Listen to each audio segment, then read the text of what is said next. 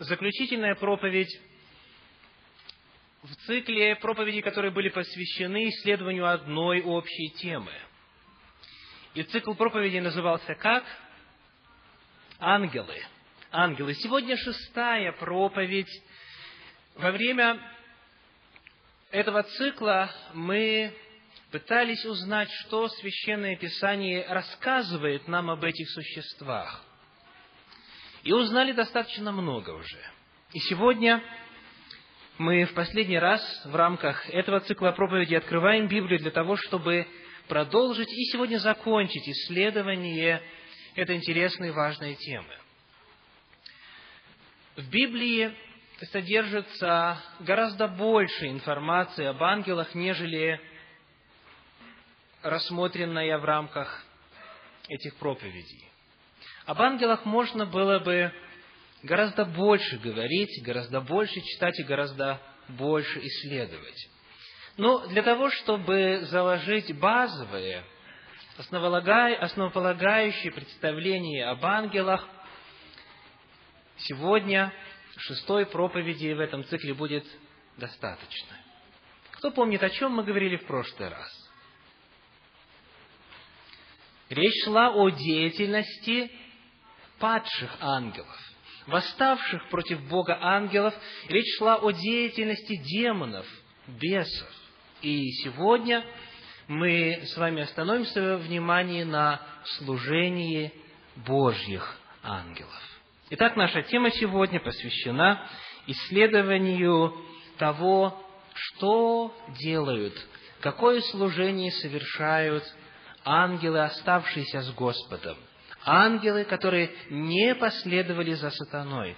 Ангелы, которые до сих пор стоят по правильную сторону во время сражения между добром и злом. Итак, служение Божьих ангелов. Кто из вас знает и помнит, что само слово «ангел» означает? Верно, слово «ангел», как в древнееврейском, на языке, на котором Ветхий Завет был написан, так и в древнегреческом, в языке Нового Завета, ангел, слово «ангел» в оригинале означает «вестник». То есть, это, по сути, определяет и природу деятельности, и природу служения этих существ, не так ли?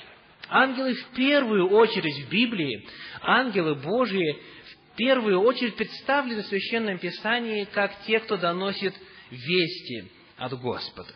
И первый пример того, как ангел был послан для того, чтобы передать Божью весть, мы находим в книге «Бытие» в 16 главе. Давайте откроем это место Священного Писания.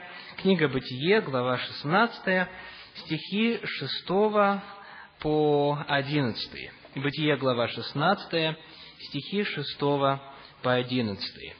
Читаем. «Авраам сказал Саре: вот служанка твоя в твоих руках, делай с ней, что тебе угодно. И Сара стала притеснять ее, и она убежала от нее. И нашел ее ангел Господень у источника воды в пустыне, у источника на дороге к Суру. И сказал ей: Агарь, служанка Сарина, откуда ты пришла и куда идешь? Она сказала: я бегу от лица Сары, госпожи моей. Ангел сказал ей: возвратись к госпоже своей и покорись ей. И сказал ей ангел Господень: умножая, умножу потомство твое, так что нельзя будет исчесть его от множества. И еще сказал ей ангел Господень: вот ты беременна, и родишь сына, и наречешь ему имя Измаил, ибо услышал Господь страдание твое. И далее он описывает судьбу сына, который у нее должен родиться. Человек оказался в весьма критической ситуации. Госпожа ее притесняет, издевается, ущемляет, и женщина в отчаянии решает убежать и убегает в пустыню. Велики шансы, что из пустыни ей не выбраться живой. Вот к этой женщине является Божий вестник и укрепляет ее, говорит, что ей необходимо сделать, и открывает будущее.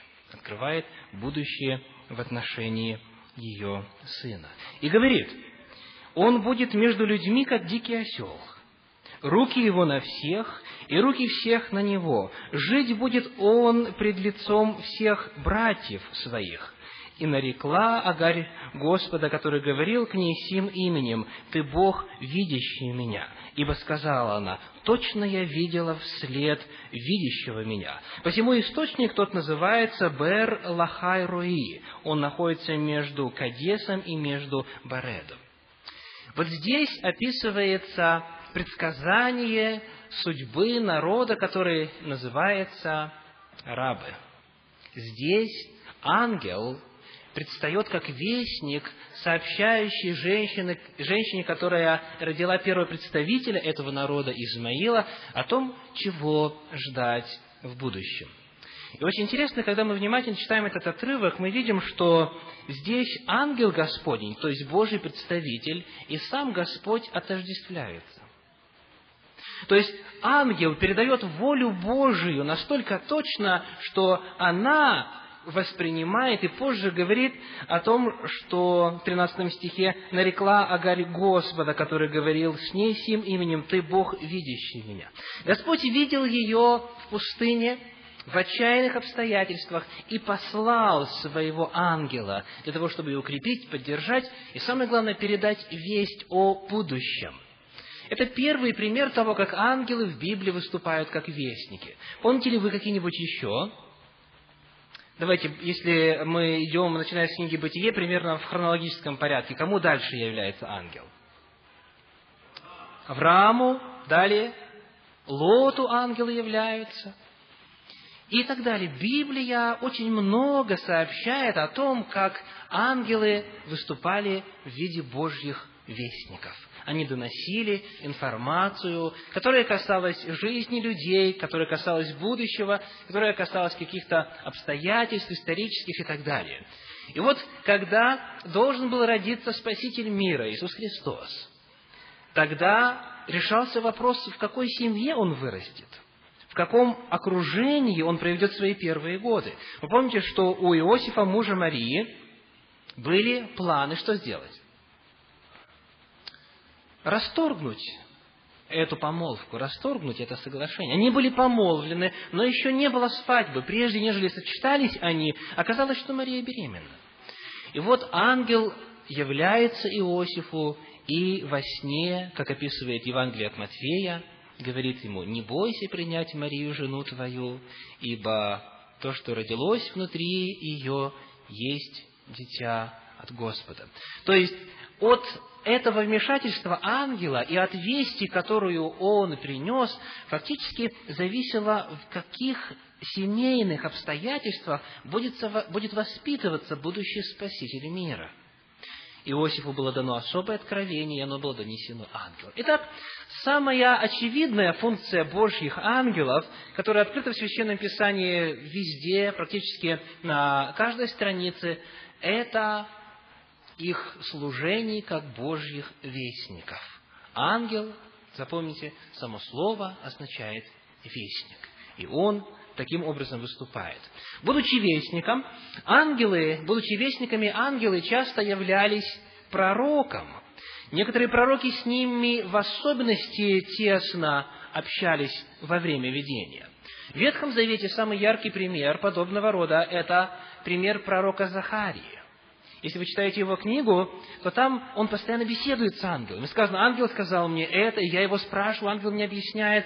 То есть пророк Захария большую часть своих видений получил именно из уст ангела. А в Новом Завете какой пророк больше всего общался с ангелами по описанию Нового Завета?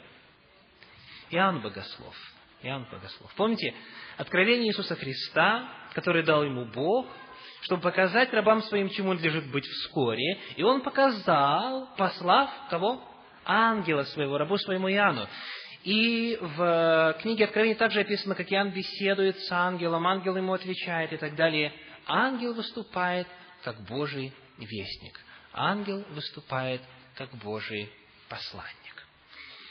Во-вторых, Священное Писание, говоря о служении Божьих ангелов, говорит о том, что они находятся в постоянном противостоянии, в постоянном сражении с ангелами тьмы, с падшими ангелами, с ангелами сатаны.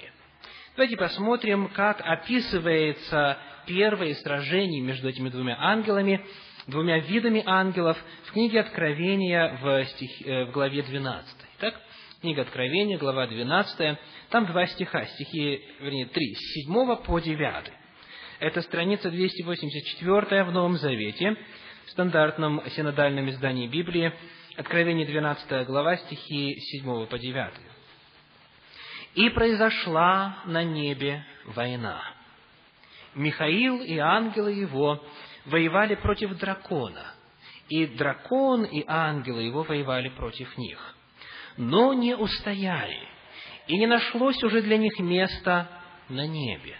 И низвержен был великий дракон, древний змей, называемый дьяволом и сатаною, обольщающий всю вселенную, низвержен на землю, и ангелы его низвержены с ним». Мы говорили с вами уже о том, как это все началось. Когда Люциферу удалось на свою сторону склонить 1/3 ангелов, тогда ангелы на небе расслоились, раскололись на 2 враждующих партии. 1/3 пошла с сатаной, с дьяволом, 2/3 остались на стороне Бога. И между ними с тех самых пор происходит война, происходит противостояние, происходит противоборство. И когда сатана и его ангелы путем обмана, соблазнив, искусив Еву и Адама, завладели нашей планетой, нашей землей, то эта борьба переместилась главным образом на землю. И здесь, на земле, со времени грехопадения, в особенности разыгрывается вот эта драма, эта великая борьба между 2 ангелами, между ангелами Божьими и ангелами сатаны. И поскольку мы уже с вами выяснили, чем занимаются ангелы тьмы здесь, на этой планете, нам теперь легче представить, что делают ангелы Божьи для того, чтобы противоборствовать ангелам сатаны. Одно из удивительных мест на эту тему – это 10 глава книги пророка Даниила. Итак, давайте откроем вместе книга пророка Даниила, глава 10. Нас интересует в Ветхом Завете страница 874. Книга Даниила, глава 10, страница 874 Ветхого Завета. Итак, 10 глава, 1 стих говорит так. «В 3-й год Кира, царя Персидского, было откровение Даниилу, который назывался именем Валтасара. И истинно было это откровение и великой силы. Он понял это откровение и уразумел это видение». Вот в этих вводных словах к видению, которое представлено в 10 главе, сказано, что это откровение было истинно, и дальше сказано, что великой силы. Великой силы. Если сейчас кто-нибудь из вас держит какой-нибудь из англоязычных переводов, вы можете увидеть, что фраза «великой силы» по-другому переведена. Дело в том, что в оригинале используются 2 слова, по-древнееврейски «цава гадоль». Слово «цава» или «сава» используется в имени Бога Саваофа.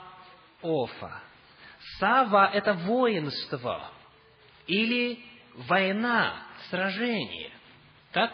И Бог Саваоф, как переводится? Бог воинства. Бог – предводитель небесных воинств, небесных ангелов.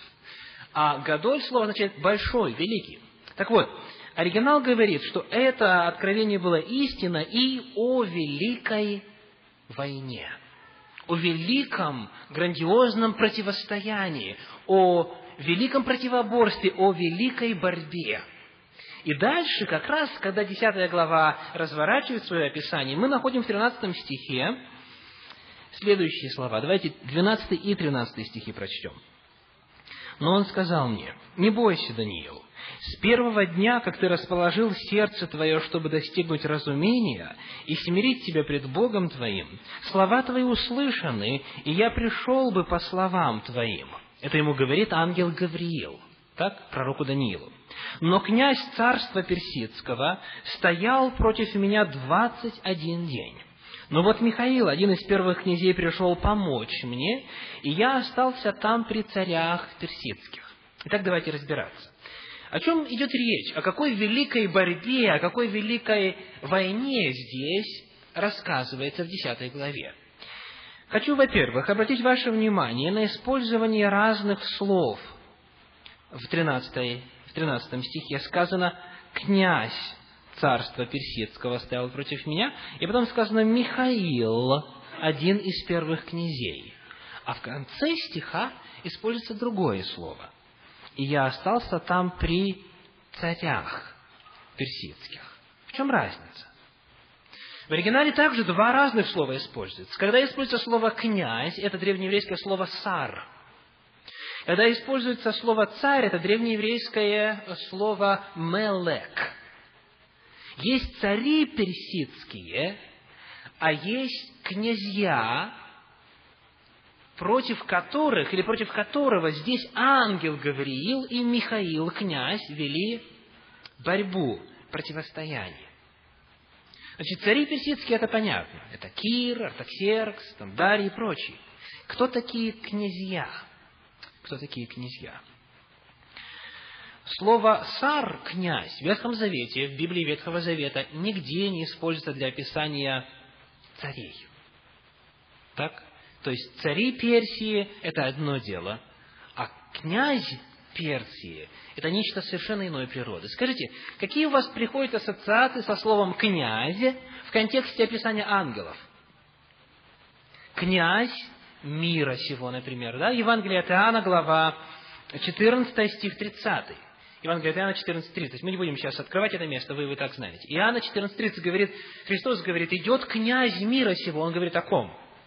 Об ангеле, о дьяволе, о предводителе нечистых, злых, отступивших от Бога ангелах. Далее, в послании к Ефесянам, во 2 главе, во 2 стихе, он тоже назван князем, господствующим в воздухе. Он князь. Князем называется духовное существо, ангельское существо. В данном случае ангел тьмы. В послании к Ефесянам в 6 главе, в 12 стихе используется фраза «мироправители тьмы века сего». То есть они правители, эти ангелы тьмы, которые помогают сатане осуществлять вот эту борьбу против Бога, эти ангелы тьмы названы мироправителями. Итак, кто такой князь Персии? Это какой-то из злых ангелов. Это один из могущественных существ, который встал на сторону сатаны однажды, и он на территории Персии стремится реализовать и осуществить дьявольские планы, свои планы. И поэтому ангелу Божию, в данном случае Гавриилу и Михаилу, архангелу, главе ангелов, необходимо было, что Библия говорит? Противоборствовать, противостоять, воевать с ангелами тьмы, для того, чтобы все-таки воля Божия осуществилась. И результатом было что? Сказано: «Я остался там при царях персидских».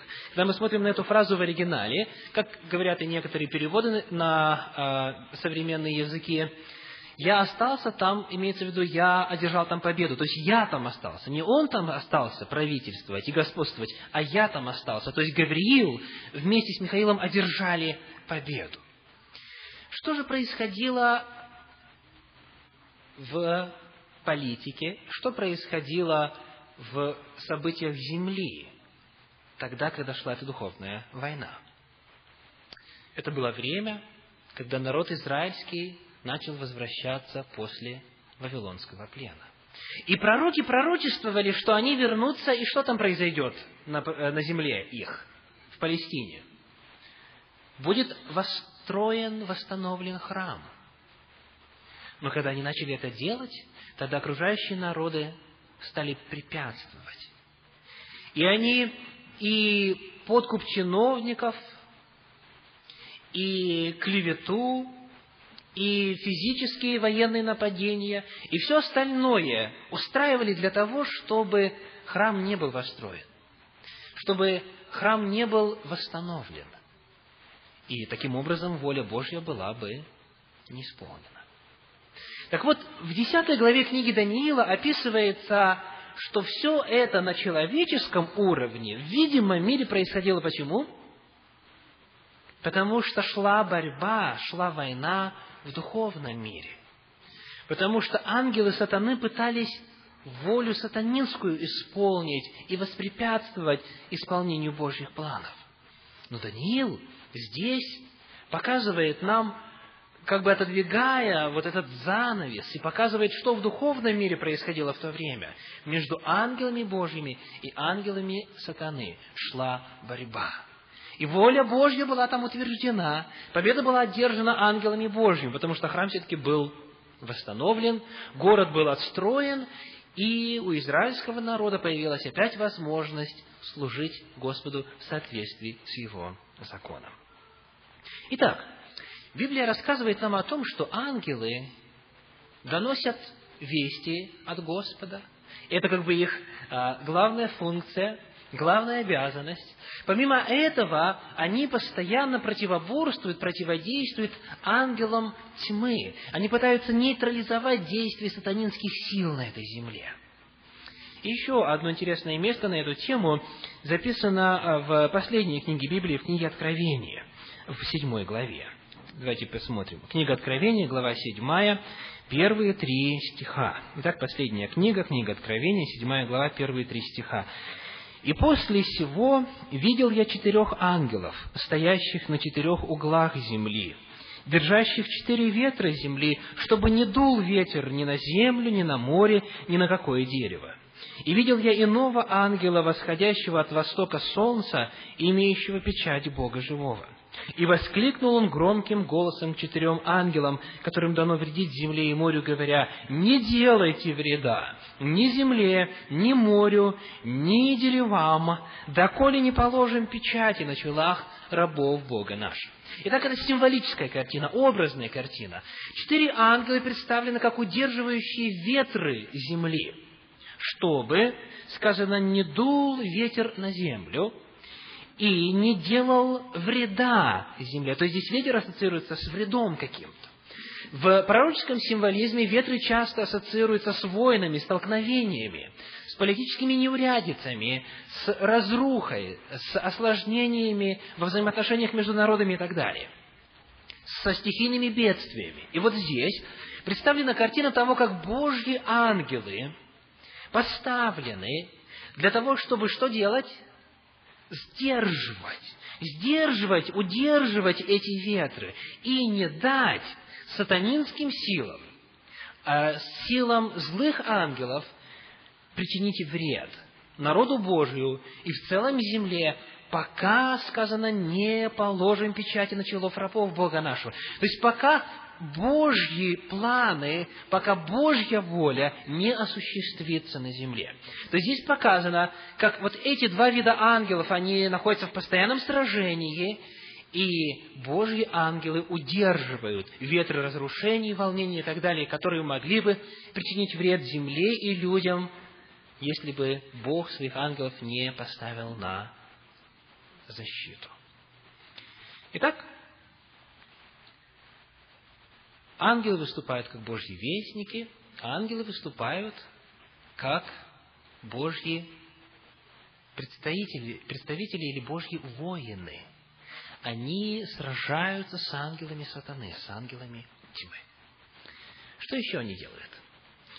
В книге, которая идет прямо перед книгой Откровения, то есть послание к евреям, в 1 главе, в стихах 13 и 14 описывается еще одна очень важная функция ангелов. Откровение, послание к евреям, 1 глава, стихи 13 и 14. Итак, сказано: «Кому, когда из ангелов сказал Бог: сиди одесную меня, доколе положу врагов твоих в подножие ног твоих? не все ли они суть служебные духи, посылаемые на служение для тех, которые имеют наследовать спасение? Итак, какова третья функция ангелов? Они служат людям. Они посылаются на служение людям, посылаются на служение тем, кто должен наследовать спасение, тем, кто должен спастись. Итак, что же это служение в себя включает? Во-первых, это, конечно же, охрана. Кстати, чаще всего, когда люди думают об ангелах, они представляют себе ангела-хранителя именно. Потому что наиболее всего об этом говорится, и чаще всего, об ангелах-хранителях.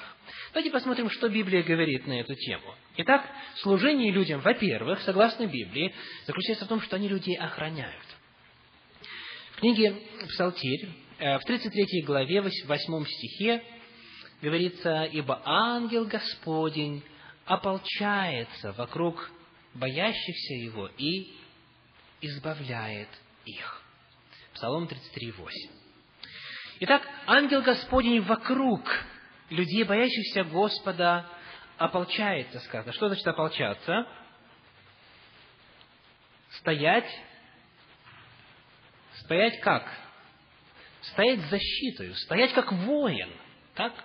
Стоять как тот, который не пропускает врага. Он ополчается вокруг боящихся его.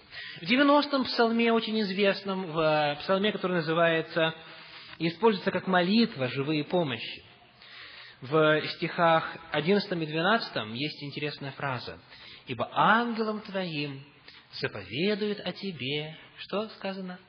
«Охранять тебя на всех путях твоих, да не приткнешься ногою твоею о камень».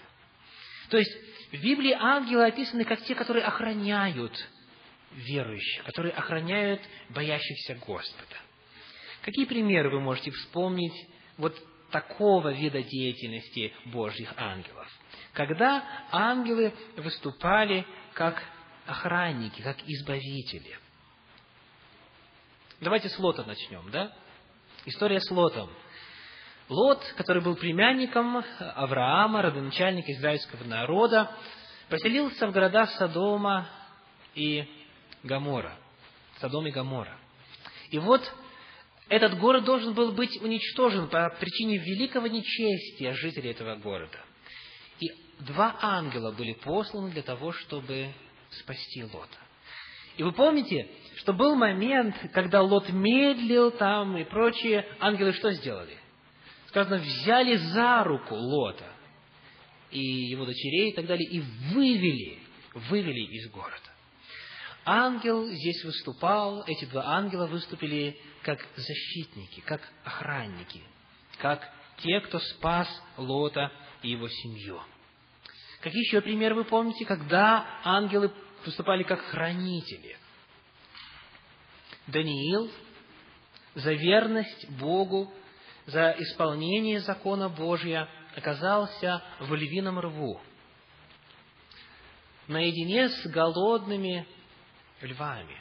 И сказано, что ангел Господень, или Бог послал ангела своего, который заградил уста львам, заградил пасть львам, и они не причинили Даниилу никакого вреда. И вот, когда он был оттуда невредимым извлечен, то, как говорит еврейская традиция, его обвинители, они стали заявлять, что львы просто были голодные, поэтому они его не съели.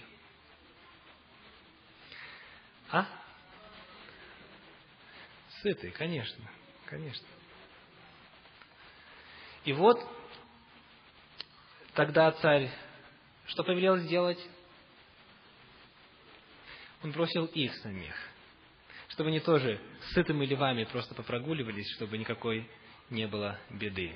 И Библия говорит, не успели они долететь до дна этого рва, как львы растерзали их. Ангел был послан Даниилу, чтобы охранять его. Если посмотреть на статистику того, сколько раз человек, любой житель Земли, потенциально мог бы погибнуть, то это не вмещается в законы математической вероятности. Каждый из нас, вот вспомните хотя бы своих детей или свое детство, сколько раз мы были на волоске от гибели. И вроде бы как-то случайно, вдруг, непонятно почему, мы оказались спасены. С точки зрения статистики, человек не в состоянии прожить более 10-12 лет в среднем, принимая во внимание количество опасностей, которые на каждом углу его ожидают. Достаточно упасть и виском удариться. Все. Так. То есть, я уже не говорю о всех опасностях, которые появились в связи с развитием техники, автомобили, поезда, самолеты и высокоэтажные здания и прочее, и прочее. То есть, ангелы, согласно Библии, они рядом находятся с человеком и охраняют его. Как вы думаете, поддерживает ли Библия идею личного ангела-хранителя? То есть, в христианстве, да не только в христианстве, очень распространенная идея, что у каждому из нас как бы представлен ангел. Говорится ли в Библии об этом? Есть ли какие-то намеки или какие-то прямые утверждения? Мы можем найти два места. Первое из них – это книга «Деяния апостолов» в Новом Завете, в 12 главе повествует в стихах с 12 по 15 следующее. Деяния апостолов, 12 глава. В Новом Завете страница 145, 12 глава, стихи с 12 по 15. «И, осмотревшись, пришел к дому Марии, матери Иоанна, называемого Марком, где многие собрались и молились». Нашли? Деяния апостолов, 12 глава, стихи с 12 по 15, страница 145. «Когда же Петр постучался у ворот, то вышла послушать служанка именем Рода. И, узнавши голос Петра, от радости не отворила ворот, но, вбежавши, объявила, что Петр стоит у ворот. А те сказали ей: в своем ли ты уме? Помните, он в темнице находился, так закованный. Но она утверждала свое. Они же говорили: это ангел его. Это ангел его. То есть, давайте поразмышляем над этой историей. Создается впечатление, что христиане, которые собрались тогда, верили в то, что у Петра был его личный ангел. И у этого ангела даже, что было похоже? Даже голос был похож на Петра. Так? Потому что, давайте вспомним ситуацию еще раз. Значит, она вышла, служанка, он постучался, Петр, сказано, она вышла послушать, и, узнав голос Петра, она его не видела, так? Она услышала голос и бежала рассказывать. То есть, похоже, что они верили в то, что у личного ангела даже голос может быть похож на голос этого человека. Второе место, которое показывает, что в действительности идея личного ангела имеет в Библии подтверждение, это Евангелие от Матфея, глава 18, стих 10. Там Христос говорит о детях. Матфея 18, 10.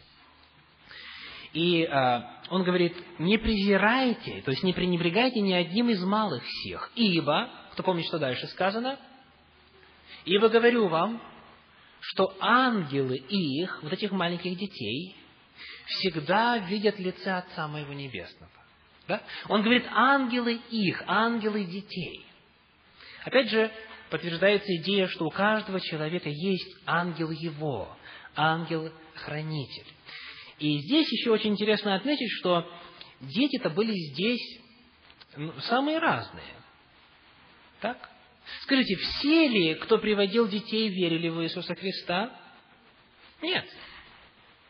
Но он принял всех детей, которых к нему принесли, сказано, возложил на них руки, помолился, обнял их и прочее. И он говорит о том, что у этих детей, у каждого из них есть ангел. И этот ангел общается с Небесным Отцом. То есть, в действительности, на основании этих мест Священного Писания можно утверждать, что каждый человек, я хочу подчеркнуть, при рождении получает ангела-крестителя. прошу прощения, тут есть одна идея, которую мне нужно, так сказать, обсудить. Есть идея, что человек при крещении, что младенец при крещении получает ангела-хранителя, так? Но Библия говорит здесь о еврейских детях. Крещены? Навряд ли. Весьма маловероятно. Есть ангел? Есть. То есть, мы видим, что ангел, если изучить этот вопрос внимательно, ангелы помогали не только верующим, не только сознательно присоединившимся к Господу, но и тем, кто был далек от Господа. И в данном случае дети, которые еще даже и не могут на основании какого-то знания и собственного выбора сказать, кому они хотят служить, какой религии они хотят принадлежать, но у них есть ангелы-хранители. Итак, служение людям заключается в том, что, во-первых, ангелы охраняют их.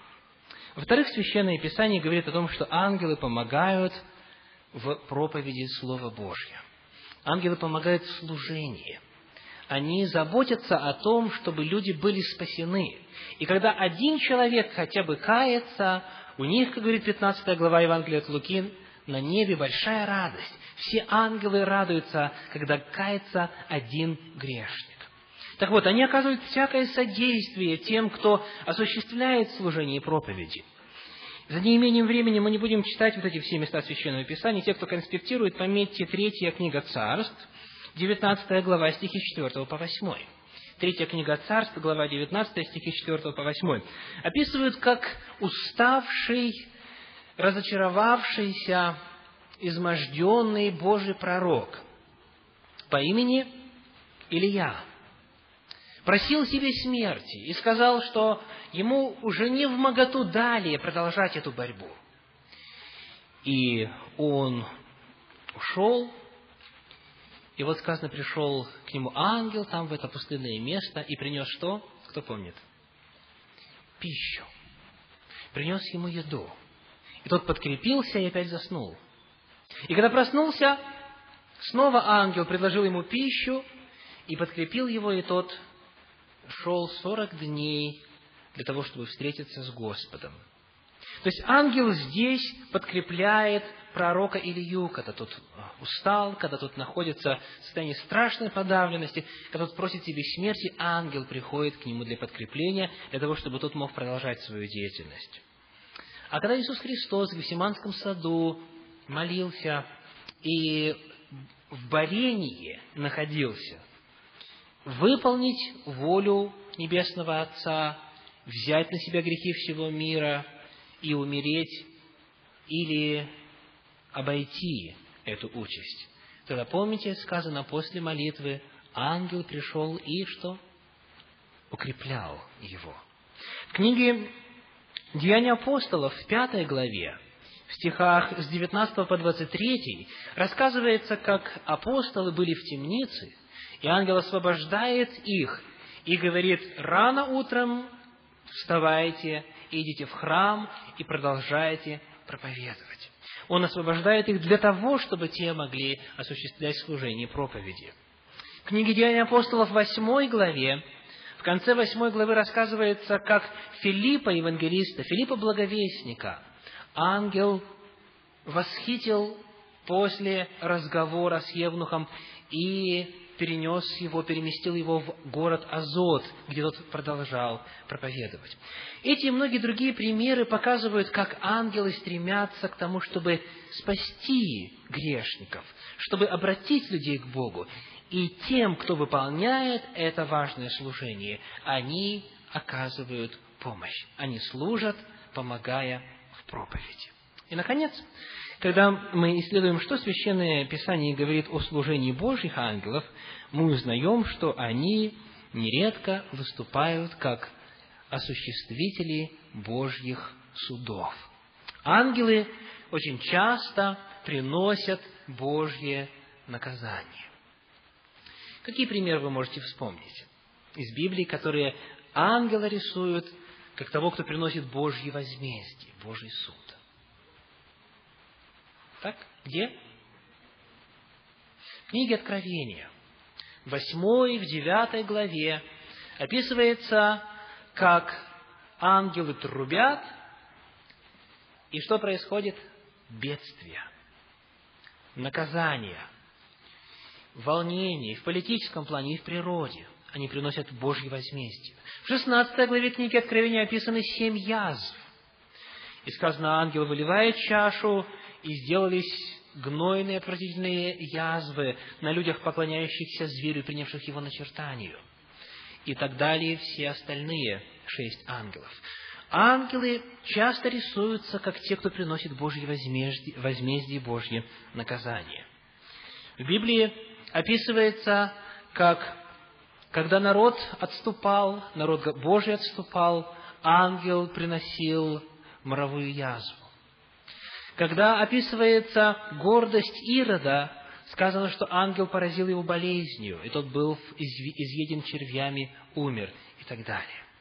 Ангелы, в-пятых, описываются как осуществляющие Божьи суды. Итак, сегодня мы остановились для того, чтобы сделать небольшой обзор служения Божьих ангелов, служения небесных посланников. Кто запомнил, в первую очередь, чем они занимаются? Вестники. Слово «ангел» означает «вестник». Они доносят вести от Бога людям. Во-вторых, они выступают как Божьи воины. Они борются с ангелами тьмы. Они находятся с ними в постоянном сражении. И это сражение идет за влияние над народами, над царями, в политике, в финансах, в церкви и везде, где злые ангелы, как мы говорили в прошлый раз, проявляют свое влияние.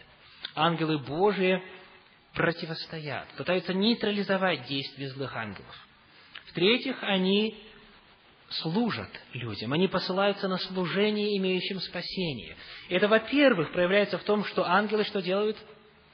Охраняют. Ангелы-хранители.